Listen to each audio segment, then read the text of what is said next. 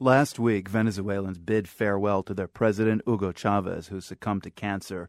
Now they're preparing for a snap election to replace him. There's not much time. The vote's scheduled for April 14th.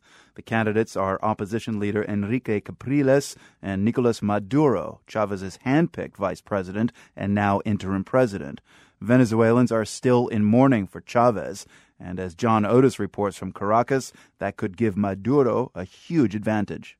The winner of next month's election will finish the 6-year term that Chavez won in October, at a time when he was insisting he was cancer-free.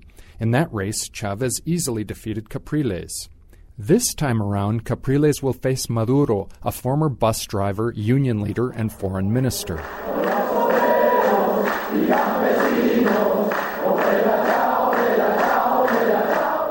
At a boisterous rally in Caracas yesterday, Maduro warned that a Capriles victory would slam the brakes on Chavez's socialist revolution.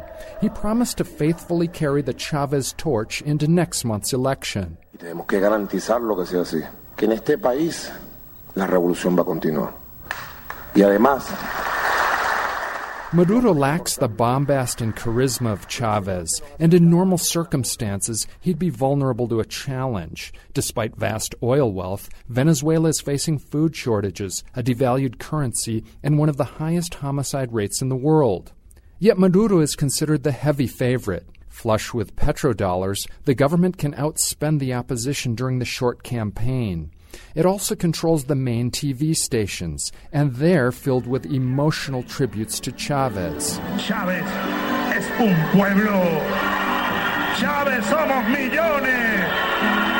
Tú también eres Chavez, mujer venezolana. What's more, the government is drawing out the mourning process. Chavez's funeral was on Friday, but his body is still on display at a military chapel. Huge lines form every day and have become a rallying point for Chavistas. PDVSA, presente con el presidente. PDVSA, presente con el presidente. All of this is designed to drum up a huge sympathy vote for Maduro, and it puts Capriles in a bind, since criticizing Maduro might seem like an attack on Chavez.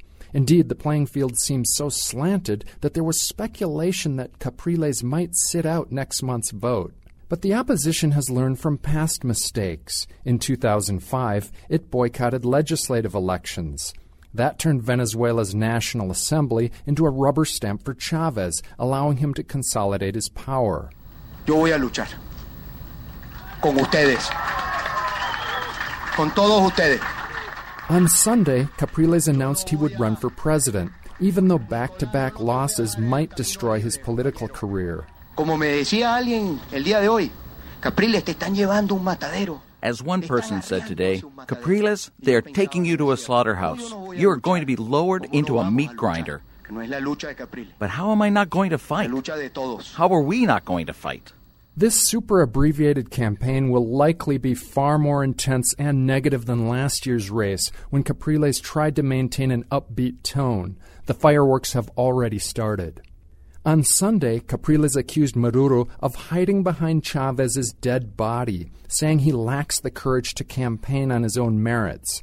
For his part, Maduro called Capriles a fascist who was insulting the crystalline, pure image of Comandante Chavez. For the World, I'm John Otis, Caracas.